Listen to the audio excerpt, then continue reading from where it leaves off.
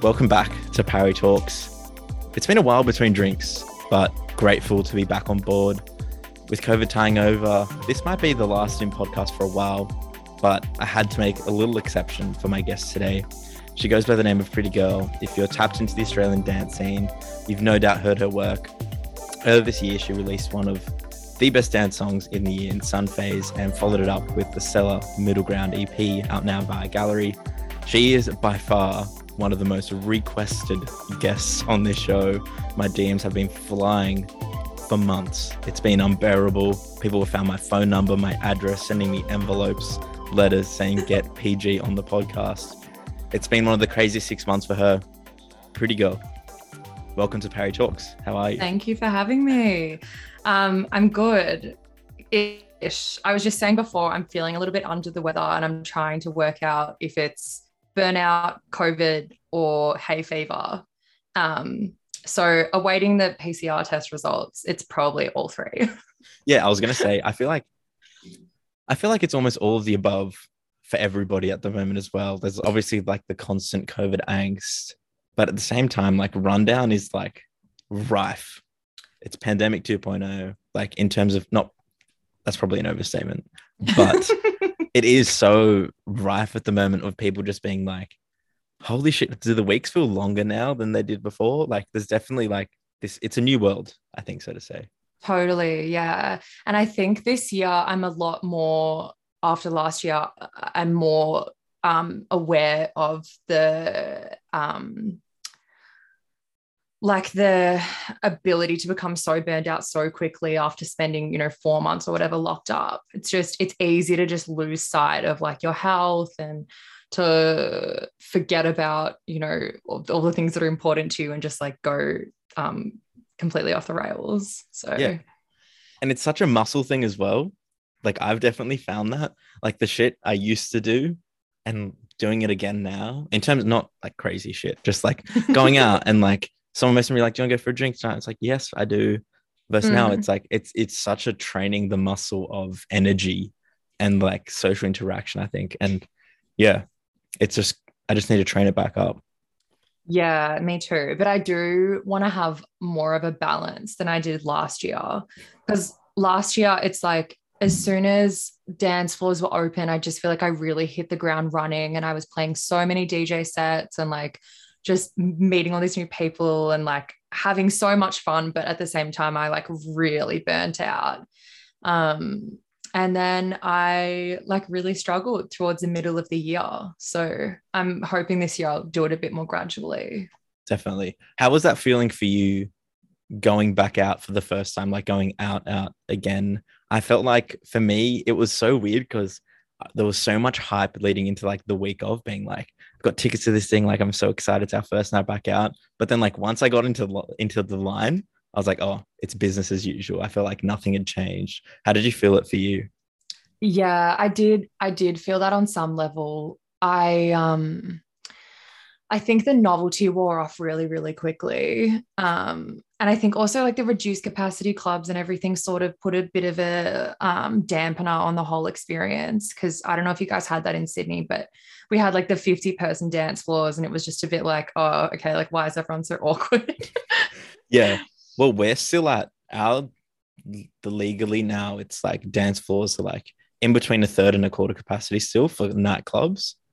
Oh, okay. That So it's like sucks. it doesn't make any, because like you can go to a pub and it's like pretty normal inside a pub, but like once it's a nightclub, it's like no, you're not allowed to go ham or like fill a venue. So there's still that like very eerie in between period still.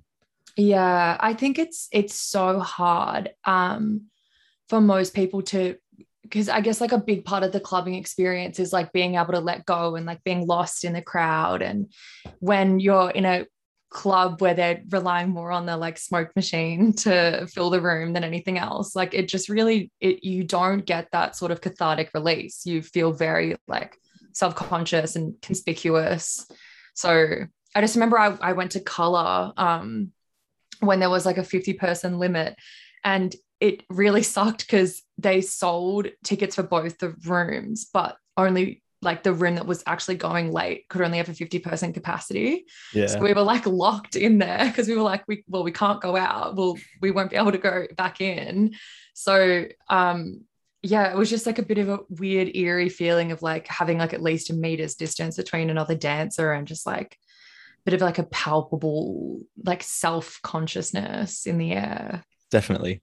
And that's why forever open air parties are the greatest, objectively for me. Yeah, totally. I Like I don't agree. know where you stand on that or if you have a strong opinion on it, but like there's definitely something like so beautiful about like a late club night or like a early morning like or warehouse send.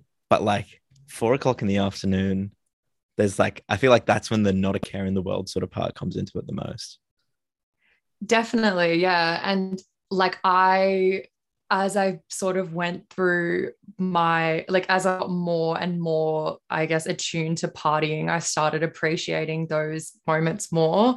Less, I think you just like, at first, it was more about going into a dark room and getting lost in the sub bass and not really knowing what's going on, and you kind of feel like you blend in and everything, and you're like, yeah, as I said, in the darkness. And then I started to appreciate that whole open air 4 p.m. sun coming down on you thing.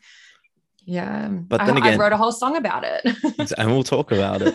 But for me, there's nothing better than, and you're from Melbourne, you know about this. Sydney, it's a bit more rare.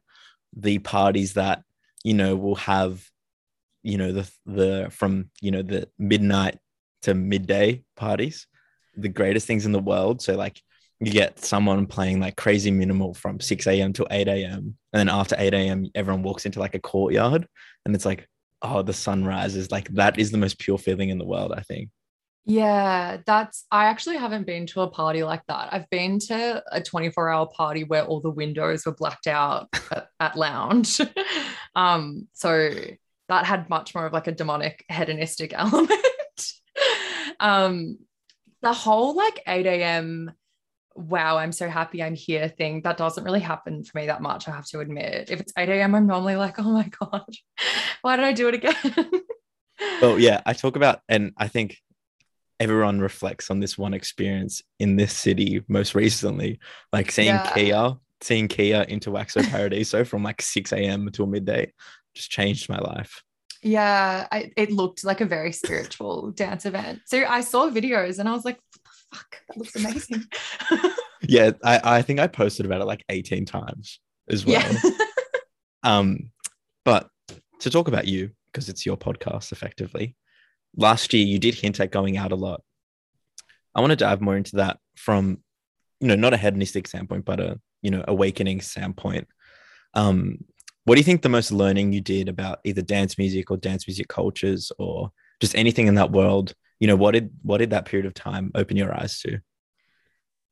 Oh, it made me feel so much more connected to other people than I ever had before. And it really sort of like was such an eye-opening experience to how everyone is very similar, and like the experience of like a lot of empathy that you have with other people. And I think also the lack of judgment for the most part that exists in like the electronic music scene, it just really revolutionized like the way I felt about myself. And like, because when I was in high school, I was, I like struggled socially and I never really felt like anyone understood me. And, I went to like a private girls' school. And so there were all these really tense social sort of faux pas and all these expectations of everyone. And then I remember the first night I went out, I went to Revolver.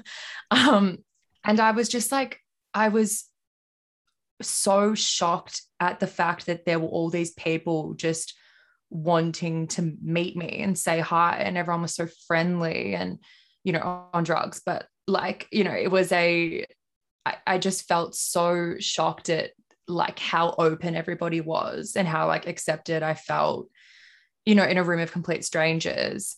And that just totally changed. You know, I started seeing myself as just like so much more similar to everyone else around me, and like that these people or this culture understood me.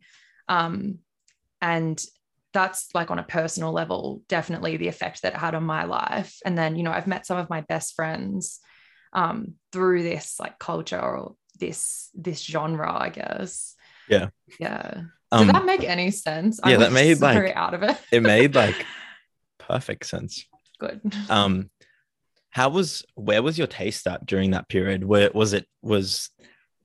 Did you already enjoy that type of music and then you found your place for it, or were you an eager, ready to open your eyes child effectively, and that's where your learning began for your just general music listening and general music taste? Well, I have always had a taste for dance music in all its forms, but I just never really knew what it was. I didn't know how to look for it. I just knew that there were some types of music that just made me feel a really special way. But when I was like socializing in high school, and like especially when I was developing my own taste in music, no one at my high school listened to dance music. It was actually like sort of looked down upon.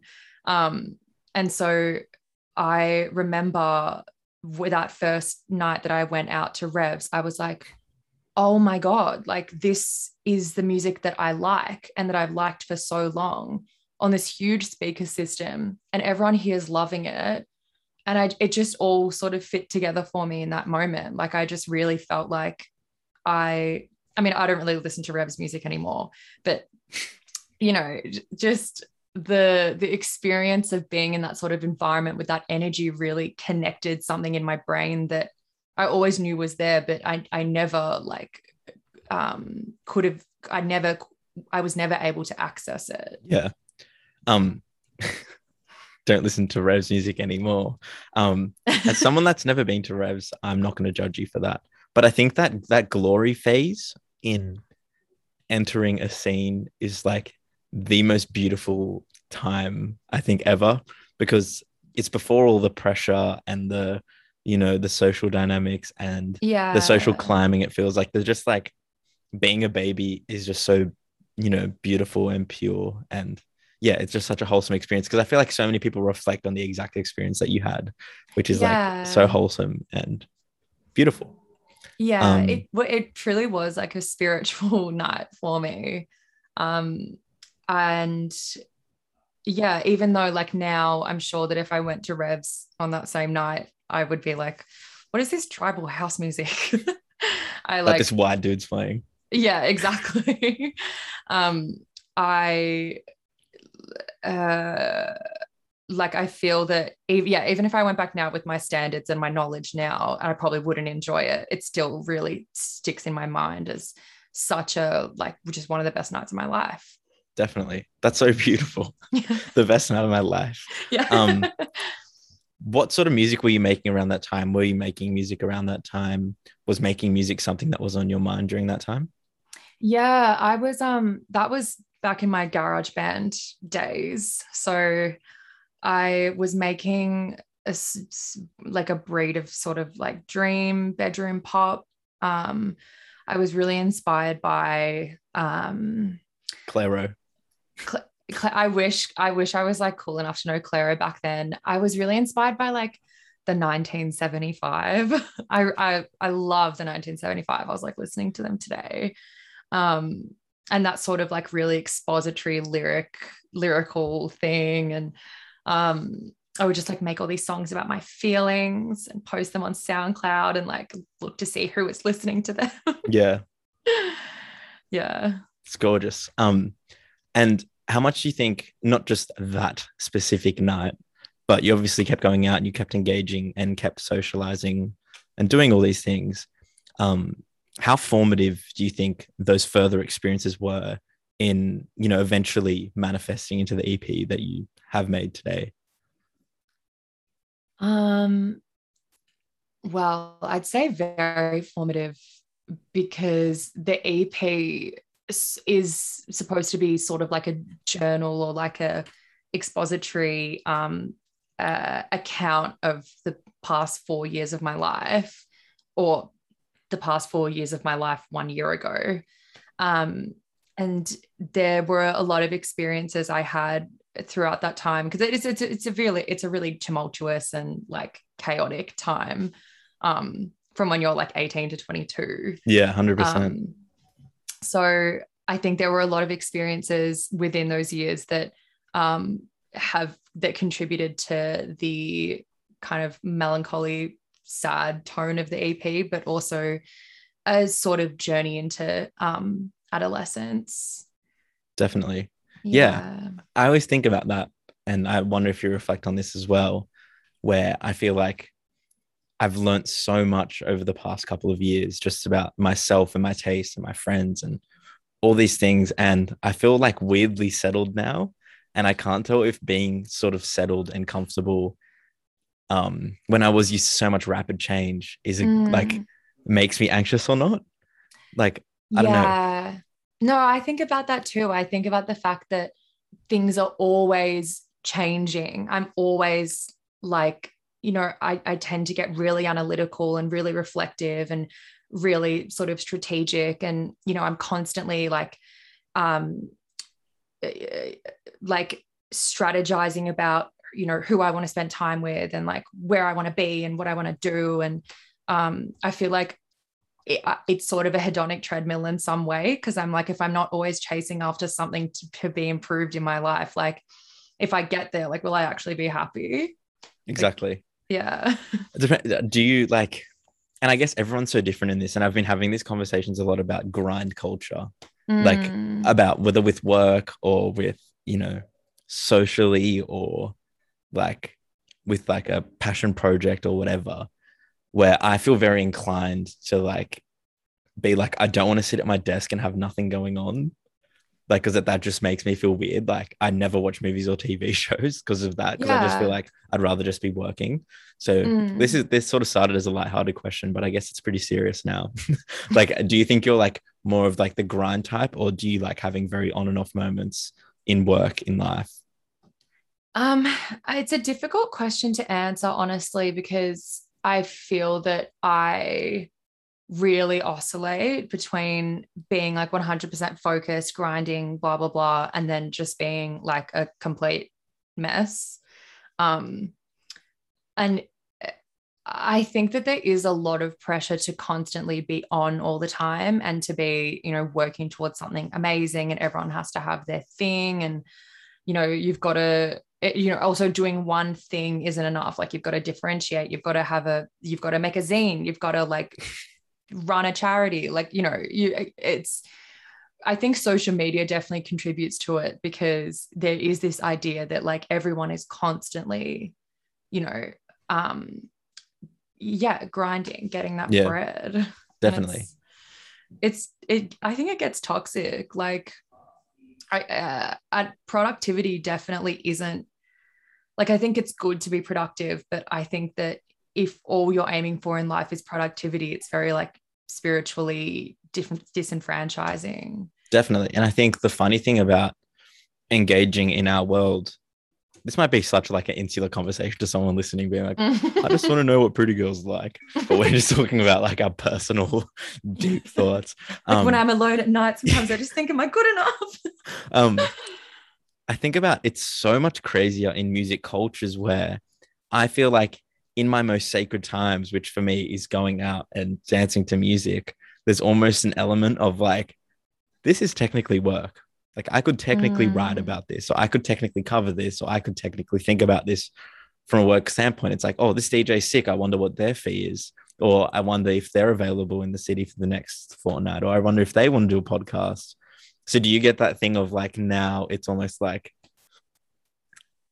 you're like living a dream almost, but sometimes that dream can become numb because it's like, it's hard to turn off?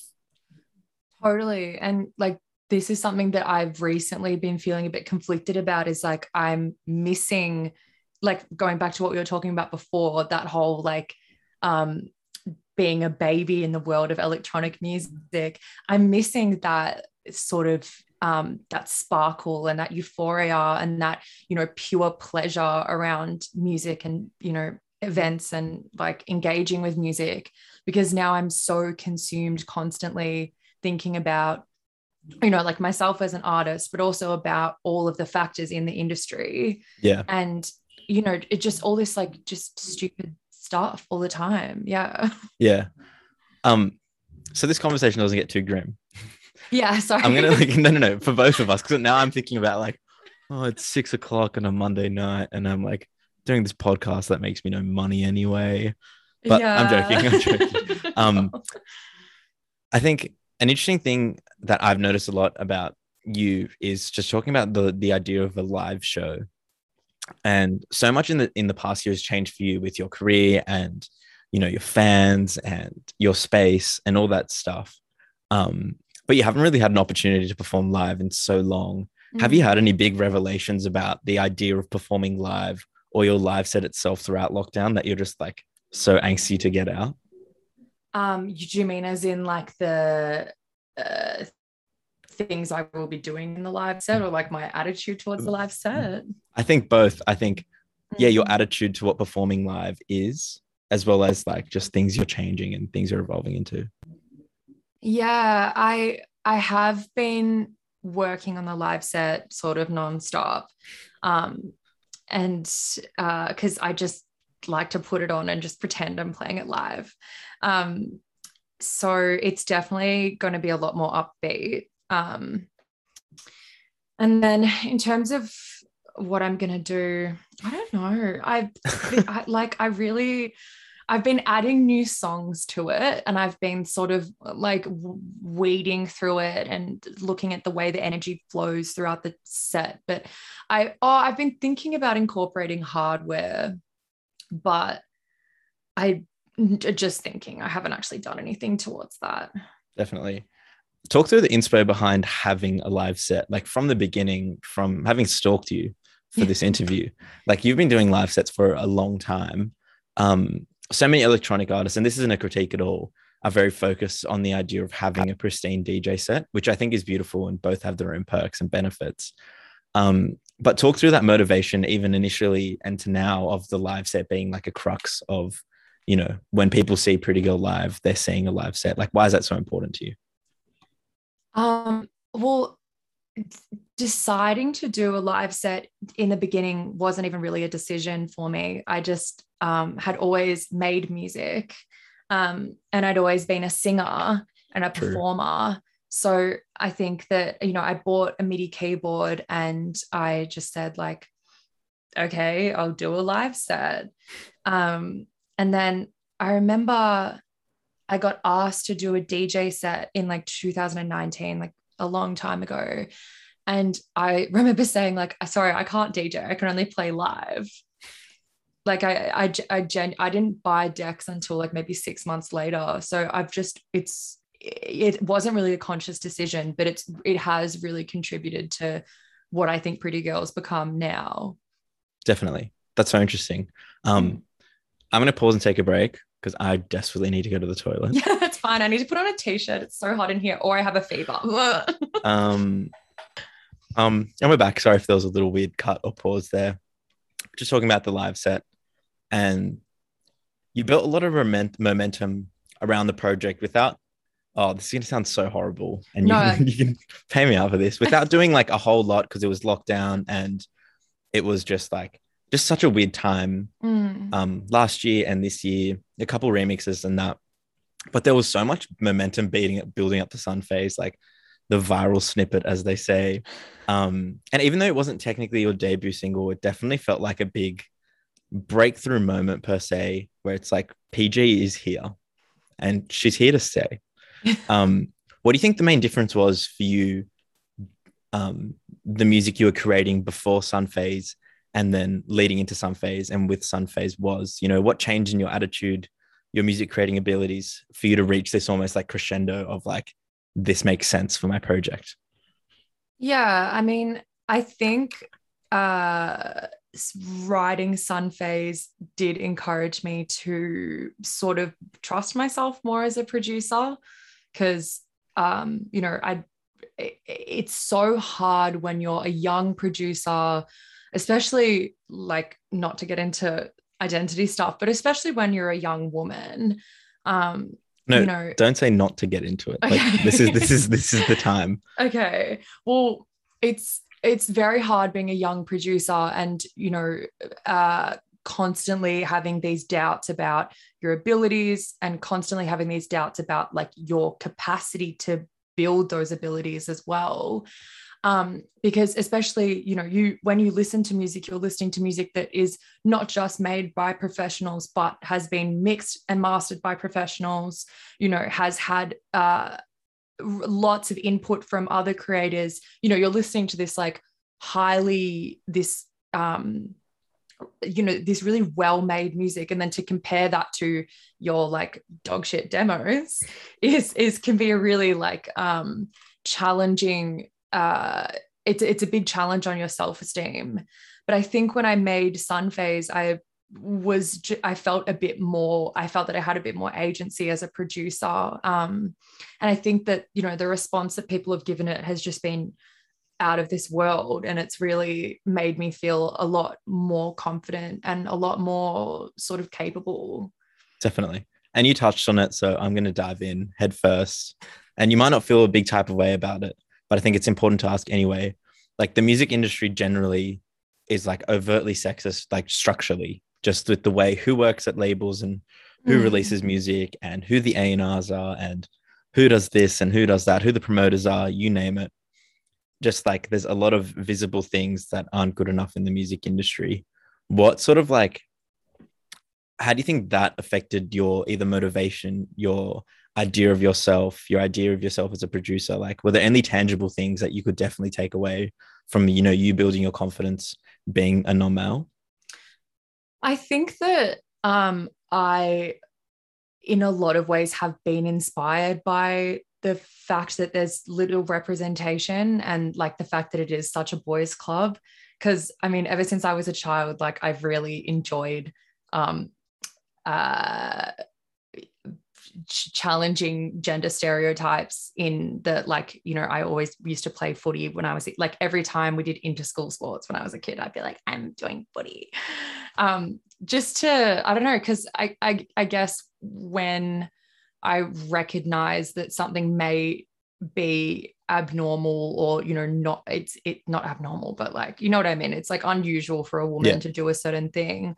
I feel really inspired to do it.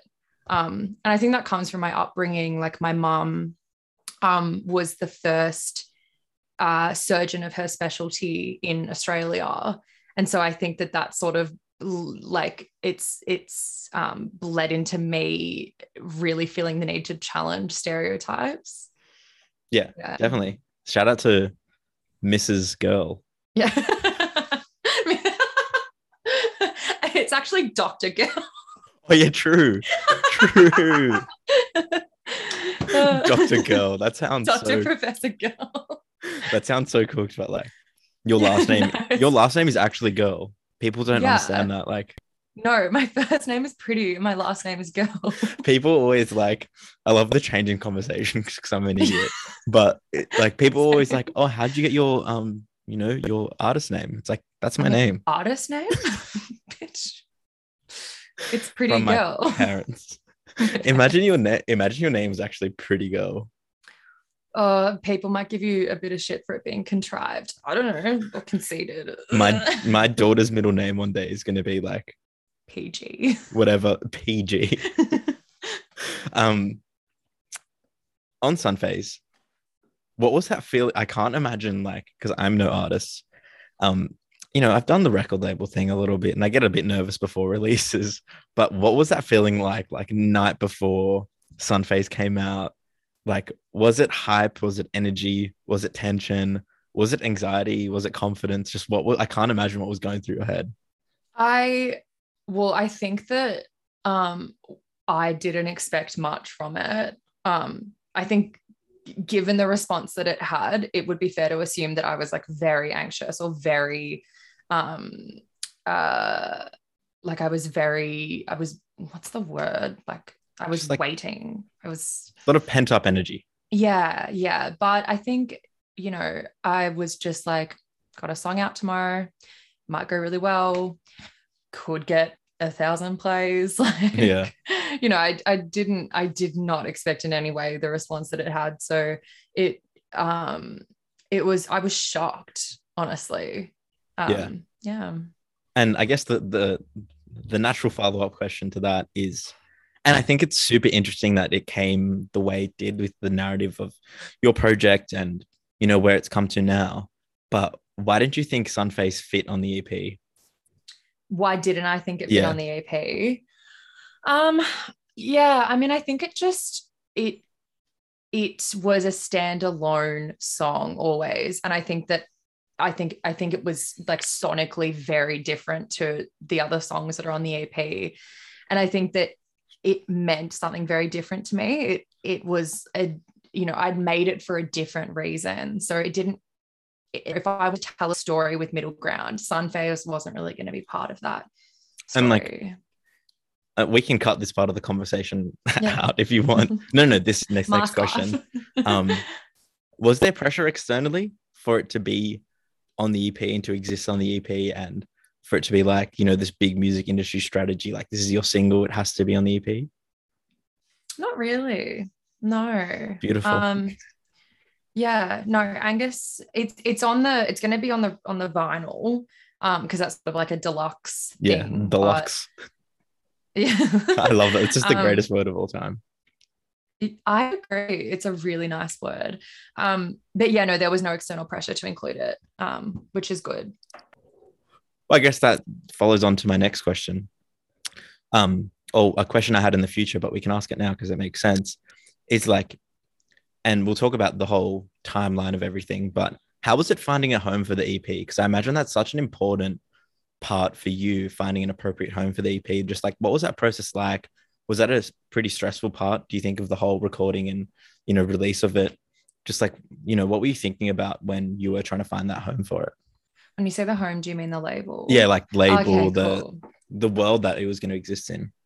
Yeah, I mean, that part of it was really stressful because I felt so inexperienced and so juvenile, and I felt like I was needing to make these big decisions, and also these decisions that carried a lot of weight.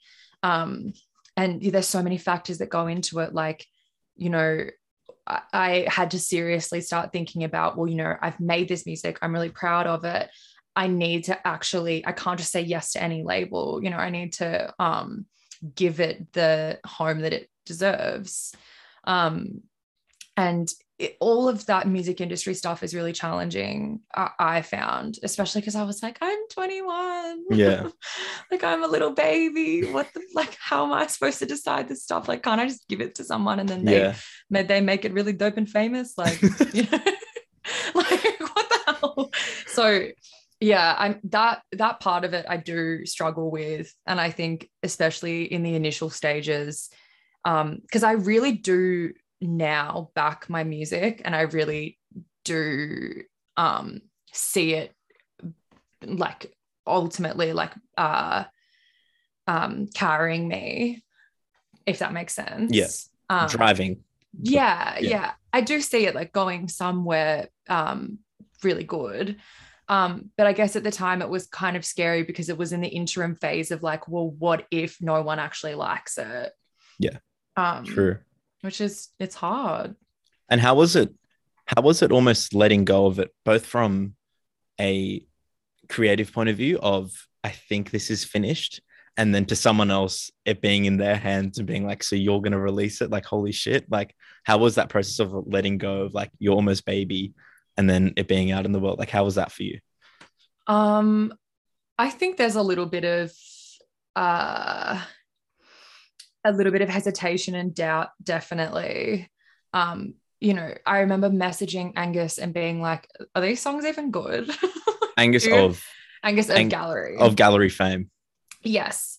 And like, yeah, it's so tricky because when you finally do send off those masters, you're really putting a piece of yourself out there to be judged and critiqued. And, you know, once it's out there, you can't take it back. And so it's really scary. And you do have to sort of surrender to the idea that you're really exposing a part of yourself, both like, in terms of yourself as a producer, but also like yourself as a person.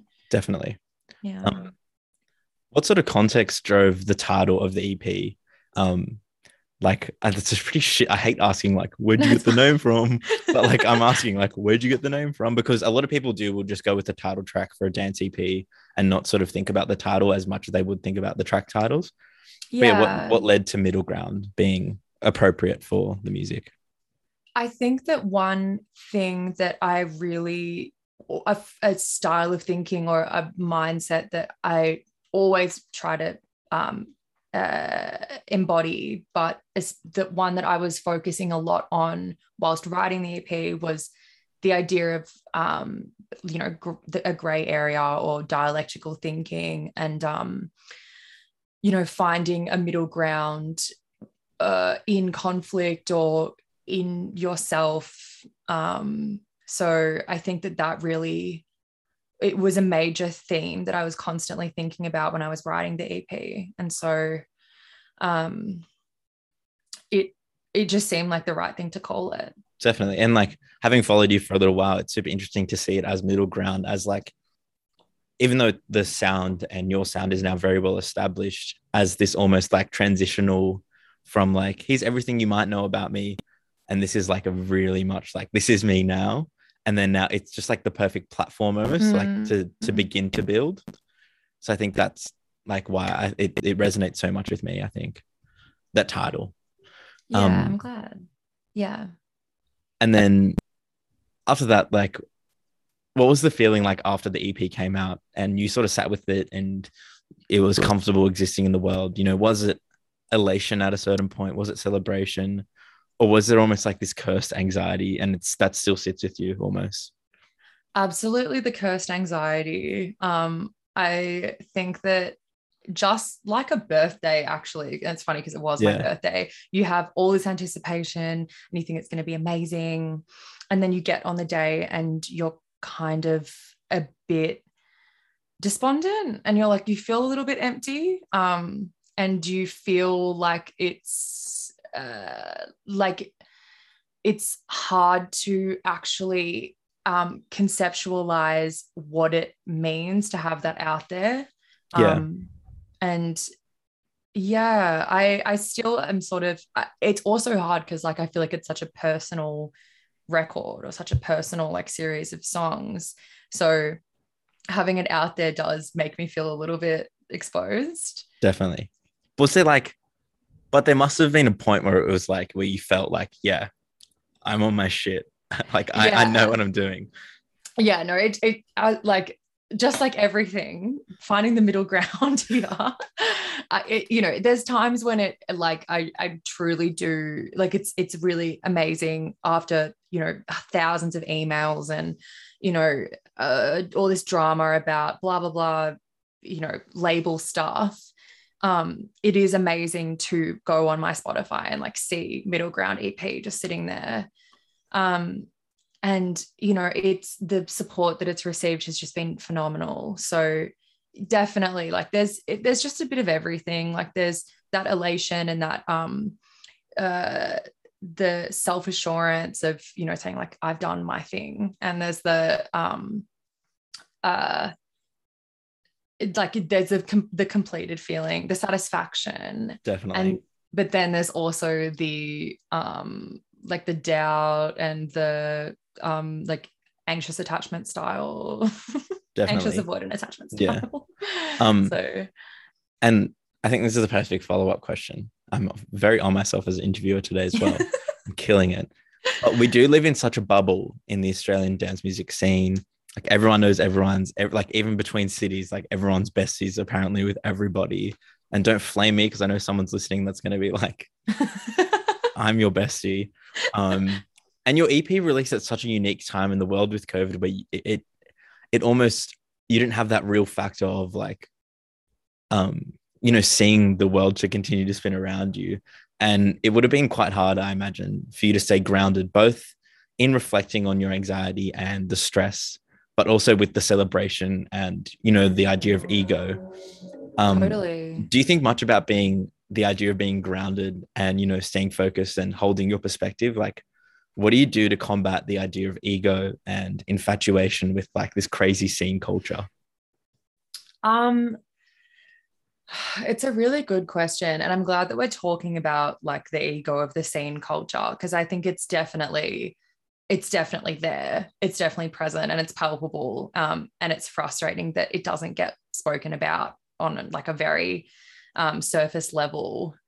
I uh, I've got my own plethora of like self-esteem issues, so I don't think I ever really. Sorry, I didn't mean to. No. But that's how I think I do stay grounded in a lot of ways. Is that like I I don't think that it's like I could ever really get like a big head or like see myself as like superior in any way, because like I do stay really self-deprecating. And that having that mindset of, like you're good, but you're not that good. Yeah. I think it's really important. And I think it's something that like does keep me stable. Yeah. Yeah. I don't think people dissect enough the cult elements of underground scenes generally, not just dance music, any sort of underground scene. If you look at underground rap scenes, underground punk scenes, whatever, there's this constant like, I don't know, it's like it's almost, it mirrors the cults almost, in terms of like we are the most important thing in the world when there's like, you're selling 200 tickets to a house to a party, and it's like, oh, it's just super interesting to try and dissect that and keep that perspective of, yes, it's important to keep these spaces and have these epic moments, but like almost at what cost sometimes. And I don't think it gets spoken about enough, like just the general pressure and anxiety and stress that comes with this idea of an underground culture. And like, it's super crazy. Yeah, I mean, I think underground culture does breed that sort of superiority complex in people, because it is exclusive by definition. And so when you have this subculture that's driven by its exclusion to the rest of pop culture, it does make a lot of room for a lot of like snobbery and like wankers, to be perfectly honest. Exactly. Yeah. So I think I just think remembering why you want to do it is the most important facet for me. Like remembering why you love it, remembering why you're there, trying to connect with people on that level. Because at the end of the day, like, who cares what exclusive club you went to, or like what doof you were at, or like who you've DM'd on Instagram? Like it truly is like very irrelevant at the end of the day. And I try to also notice if I'm getting a little bit I try to stay conscious of those traits in myself, and then just like make a joke about it. Definitely. Yeah. And just like true. I don't even know. I just want to say true. Like it's so true. Yeah. And like, it's good. It's good you're doing that. It's good you're doing that. Thanks. One thing I forgot about, and we'll dive back into the creative process on the EP, and utilizing vocals is a unique thing. And obviously your early work, and that's how you started as like someone that, vocal lines led your music. And now they drive the tracks, your music now in such a different way, but they're just as potent. Just how have you thought about using your vocals over the years on tracks? And, how has your idea of the value of a vocal changed over time? And, where does it sit now? I really, really hate singing on my own tracks because it is like, I think that anybody who plays an instrument or sings can relate to this, where it truly, listening to yourself sing or making mistakes will truly like decimate your ego. So I have over the years taken the focus away from having like a orthodox lyrical structure, and move sort of towards using my voice as an instrument and like using it for vocal texture. And I think in dance music, that is always the kind of music that I'm really drawn to, the kind of vocal style that I'm really drawn to. I think it's quite obvious and a bit conspicuous when someone's pushing too hard for there to be vocals on their track, if that makes sense. Yeah. Like it can really make the track feel a bit cheap if the vocals aren't in the right style or the right feel.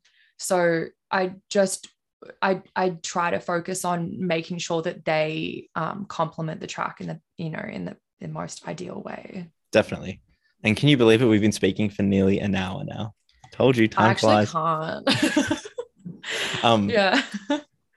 I guess to sort of wrap up the EP talk before we start talking about the future, what do you think the most rewarding or challenging song was to write? The Only Way Out Is Through was probably the most labor intensive song. It's quite a complex song, I guess, like as in it moves through a lot of it's complex. It's really complex. You wouldn't get it. But it moves through a lot of different phases throughout the song, and it's 8 minutes long. And there's a lot of, I was sort of learning how to use different techniques and also learning how to use my Moog Sub 37. So I think that because I was learning at the same time as putting the song together, it was sort of like a twofold in the like me gaining the skills to use while simultaneously working them in with the track. Definitely. Yeah. And then to sort of cap up the EP on in a really nice way, what do you think the most wholesome or like tear-jerking thing has been since its release? Like what's just stood out to you as like, oh damn, this is really nice? I mean, I've received like a wave of affirmative, like beautiful messages from people that's been really, really lovely. Like my family's all listened to it, and like all of my colleagues at work have listened to it. So it's been really nice and wholesome. I remember one of my friends, when I saw her on my birthday, she said, because Empathy is a song that I've been working on for like nearly 3 years now. And she said that she was really happy to see Empathy in there, and that it felt like the final, it felt like closing the book on the story behind it. So I thought that was really cute. Beautiful. Yeah. And that's been Pretty Girl.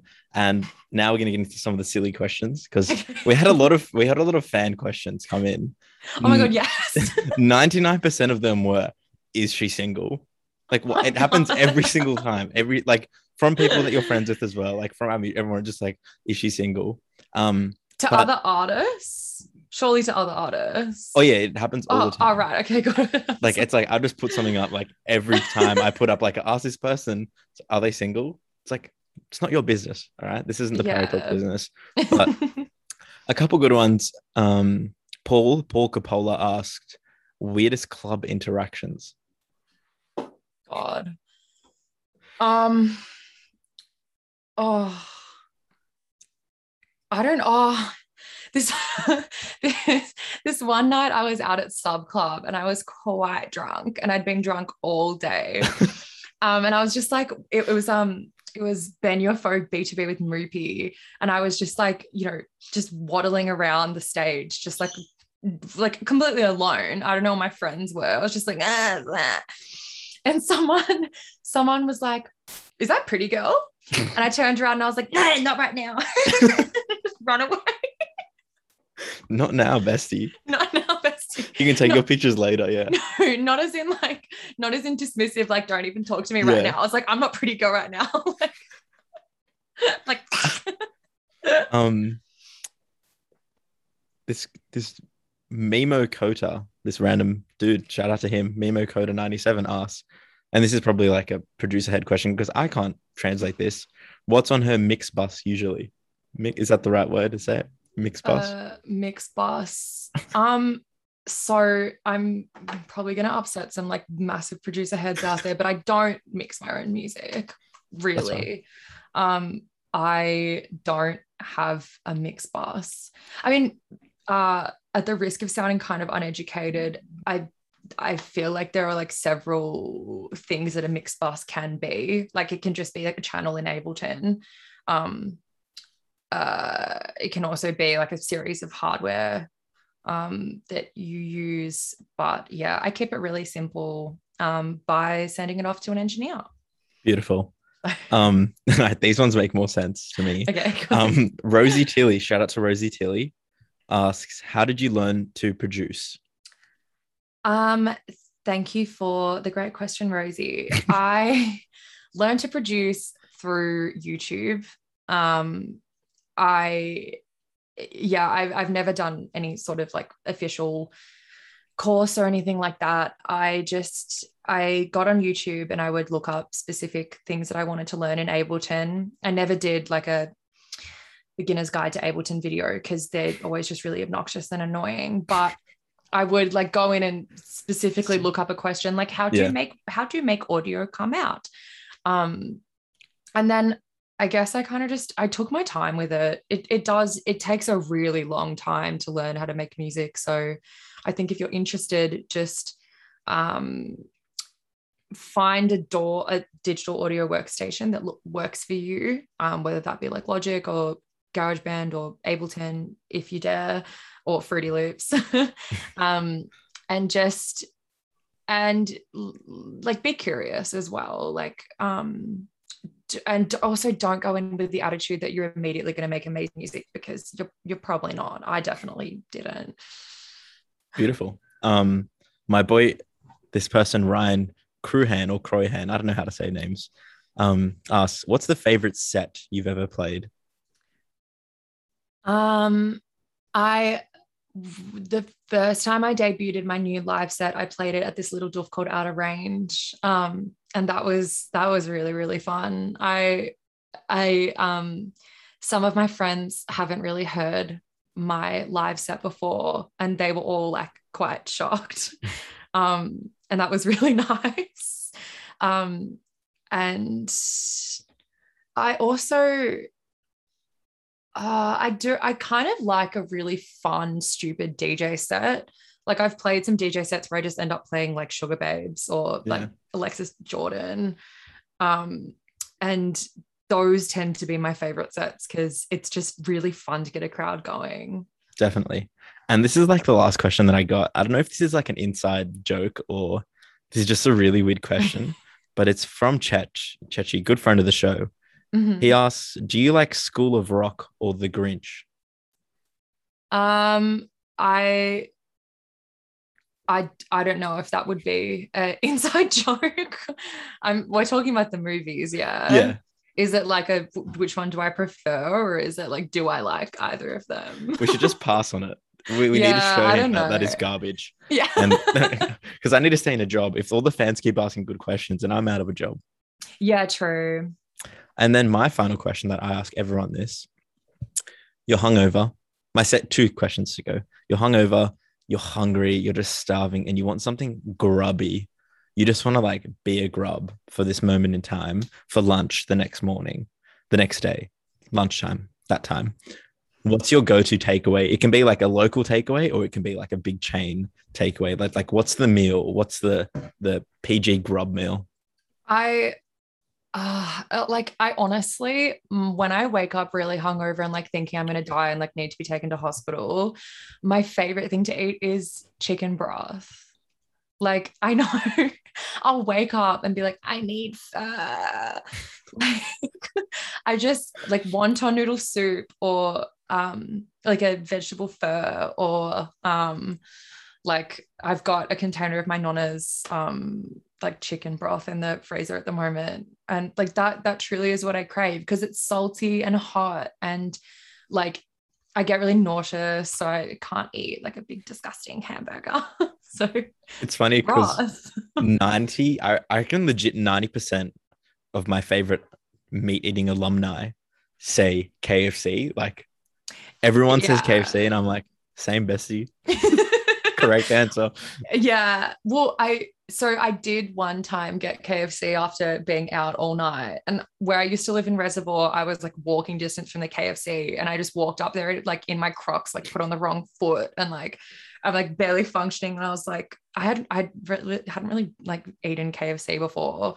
So I had to stand there for like 20 minutes working out like, what the fuck is all of this? And then I got home and I spilled gravy all over my sheets. And I was like, well, it is what it is. And then final question, which is, I think I should have prepped you on this. I normally prep people on this, so I'm sorry in advance. And it is a tough question. I do apologize for saying it, but I like to look for new guests on Parry Talks, of course. We need to keep this thing up and running. So just wondering, who do you think would be good for this platform? Who would be great to talk to? Who deserves to speak their truth on Parry Talks? Really should have prepared me. I'm scared. It doesn't have to be one person. It can just be like these people. Yeah. Let me think about it. I think that there are younger or sort of newer DJs on the block that are, and like I'm conscious that I'm really young as well. So like this isn't me being like Mother Dark says that this little chick. I think someone who really does like they're a fantastic DJ, but also they really do, I think, like their attitude and their like passion for dance music, and I think they're truly going to be someone who is like a cornerstone of the Melbourne scene is Priya. I think from like the conversations that I've had with them, like they are very like, and this is what I mean when I say like the new DJs of the scene is like they're very fresh faced. They're not weighed down by all of this like industry stuff that we've been talking about. And I think that it's good to lift people up that aren't already like so embroiled and like weighed down in the industry and what it means. And so yeah, I think if you were to interview Priya, that would be a really good interview. Beautiful. And shout out to them. Yeah, shout out to Priya. This has been Parry Talks. This is Pretty Girl. Go stream the EP. Go buy the vinyl soon, I assume. There'll be a tour soon as well, I assume. So come to that. If you see me at the Sydney show, say hello. Why not? Just come down, and I assume it's coming unannounced. And I don't have any inside info on this. I'm not spoiling anything, but one day PG will play in Sydney. And if you see me there and you say, I listened that far into that interview, I'll buy you a drink. Other than that, thank you so much for coming on. We do appreciate your time on this Tuesday, Thursday afternoon.